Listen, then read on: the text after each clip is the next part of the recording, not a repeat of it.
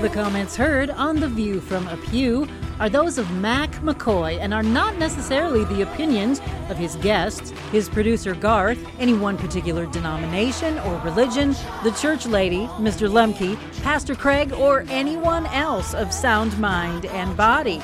Now, here is today's The View from a Pew, heard all around the world on YouTube. Just search for The View from a Pew. All right, good afternoon, 4 o'clock on your local radio station, anytime on podcast or webcast. I'm J. Michael McKoy, and this is The View from a Pew on YouTube.com. Search for The View from a Pew, and we are on like 17 podcast sites.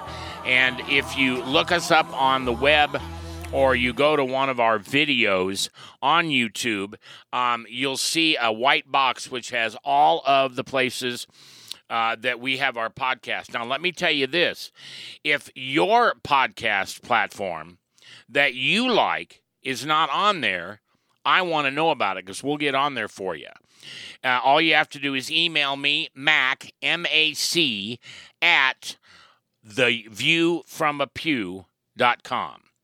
MAC at theviewfromapew.com. And so we thank you for being with us today. All this week, it's about the garden and that we are garden keepers.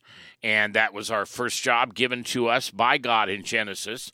And that's with Pastor Delmar Austin every Monday, Wednesday, Thursday, and Friday. But on Tuesdays, we have a special guest, a man who is an alumni of Dallas Theological Seminary, alumnus, and his name is Theo, and we're going to be in the 37th week of the book of Romans. And I want to ask you this, Theo, what's the big idea today? Thanks for asking me that question, Mac. The big idea of the day for week 37 is sinful influence is an inescapable principle in the justified believer's life. This point can be clarified. Did you write that yourself? I actually did, Matt. That was pretty good. I like that. Yeah, we'll see if we can clarify it here in just a few minutes. All right, let's open up with some prayer, and then it'll be week 37 of the Roman Road with Theo. Take it away, Theo. Okay, all right. Well, let me do a little clarifying first, then we'll pray. This point can be clarified through comparison. The principle of gravity is inescapable for all humans. The principle of aerodynamics is inescapable for all aircraft. The principle of sinful influence is inescapable for justified believers. As we saw in Romans chapter 6, our old self has died with Christ. Sin is no longer our master. Yet, as we see this week in Romans 7, verses 21 through 23, there remains a persistent dynamic or principle of the influencing presence of sin. So let's pray and we'll review. Thank you, Lord, that we can be together today to study the book of Romans. Considering where we are in Christ, may we understand that the influencing presence of sin is an inescapable principle in the justified believer's life. Thank you for the gospel, the good news. Christ died for our sins according to the Scriptures. He rose on the third day according to the Scriptures. In that process, He gave us the free gift of salvation through faith only. And now, may everything we say and do be honoring to you. In your name we pray. Amen. You know, Mac, the book of Romans is made up of 5 pillars of theology. Sin, chapter 1, verse 18 through chapter 3, verse 20. Salvation, chapter 3, verse 21 through chapter 5, verse 21. Sanctification, which is where we are now, chapters 6 through 8. Sovereignty, chapters 9 through 11. And service, chapter 12 through chapter 15, 13. So let's briefly review sin. In chapters 118 through 320, we find the clear idea that all people are sinners. According to Romans 3:10 through 11, There is none righteous, not even one. None who does good. There is not even one. So let's go to salvation in chapters 3:21 through chapter 5. To see God's remedy for this sin problem, let's quote from the New Living Translation Bible, chapter 3, verses 22 and 24. We are made right with God by placing our faith in Jesus Christ. And this is true for everyone who believes, no matter who we are. God, in His grace, freely makes us right in His sight. He did this through Christ Jesus when He freed us from the penalty for our sins.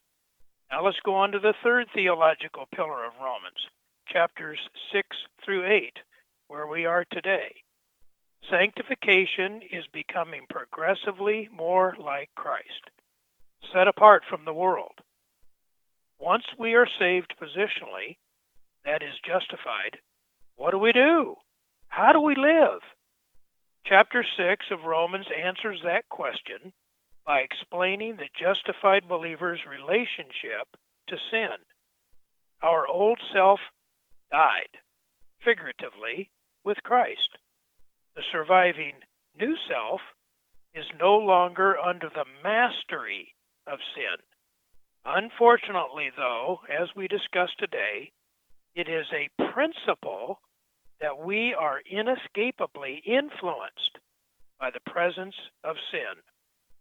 Let's go to chapter 7 of Romans, which addresses the justified believer's relationship to the law.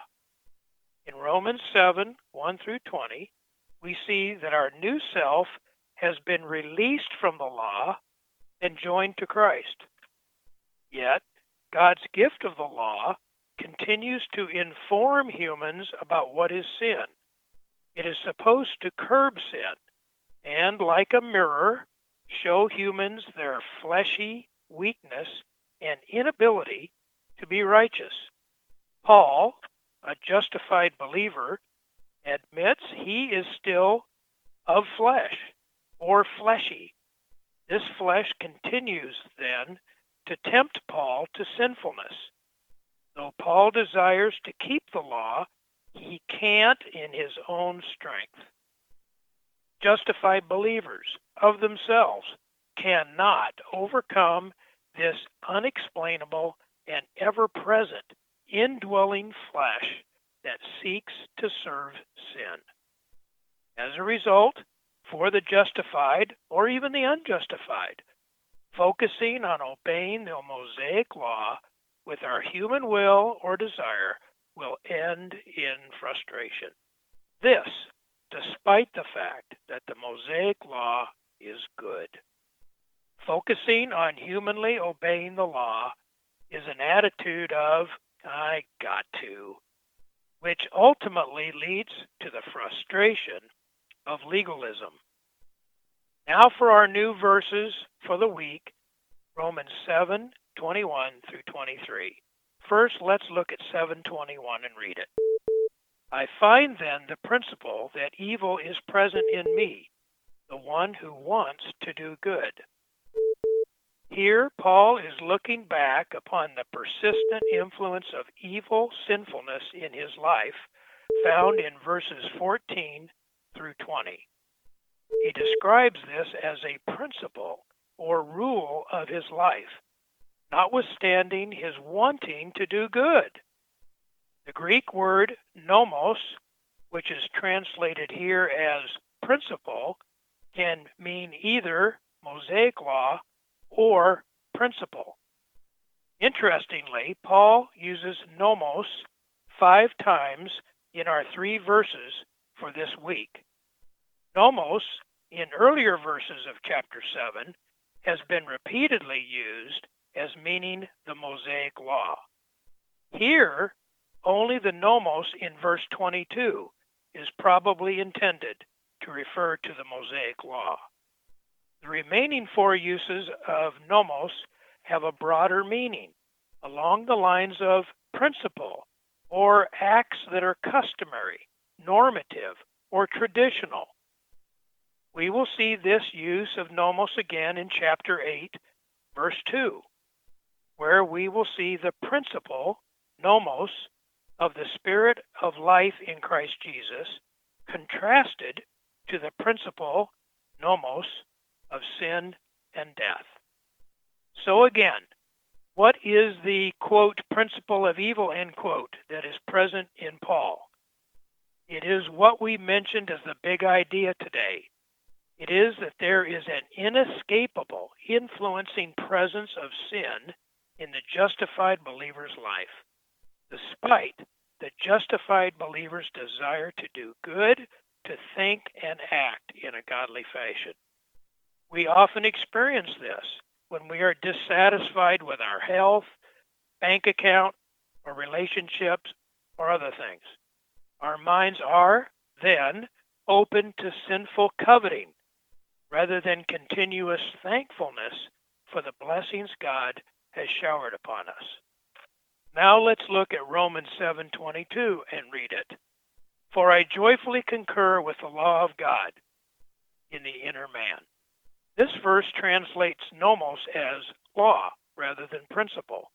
The Mosaic law is spiritual, holy, righteous, and good, from verses 14 and 12. It could also be referring to the law of Christ, which, in short, is to love God and love others with the help of the Holy Spirit. You can see references to this in Galatians 6:2 and 1 Corinthians 9:2. Paul is expressing that he joyfully concurs with this divine standard. This joy is another reason why Paul is most likely talking about himself as a justified believer, rather than, as some might contend, an unbelieving Jew. The reference to the inner man is probably referring to or associated with the new self. A reference to an outer man would more likely be identified with the flesh, which is associated with the old self. Now let's look at Romans 7:23. But I see a different law in the members of my body, waging war against the law of my mind and making me a prisoner of the law of sin, which is in my members. Paul now once again desires to discuss the principle of evil found in our first verse, 21. Paul does this by describing it as a different law from the law of God in the inner man in verse 22. So what's the application? The Christian life is not a cakewalk. It's not easy out there. We are all in a metaphorical war with inescapable sinful influence. It is so pervasive that Paul likens it to our being a prisoner to it. So, Mac, there's week 37. Well, thank you very much, Theo. We will be back, of course, next Tuesday for week 38 as we do an ongoing and as long as it takes Bible study from an alumnus of the Dallas Theological Seminary, Theo, Ted, and myself, but Ted's really the one that knows his Romans. So we really appreciate it that he takes part in being a part of this show every single Tuesday. And if you'd like comments or other such things to send to Ted, you can just put them through me. It's Mac, M-A-C, at theviewfromapew.com. Mac, M-A-C, like macaroni, at theviewfromapew.com. And thanks to the folks at the Divine Truth Christian Store for supporting this weekly program.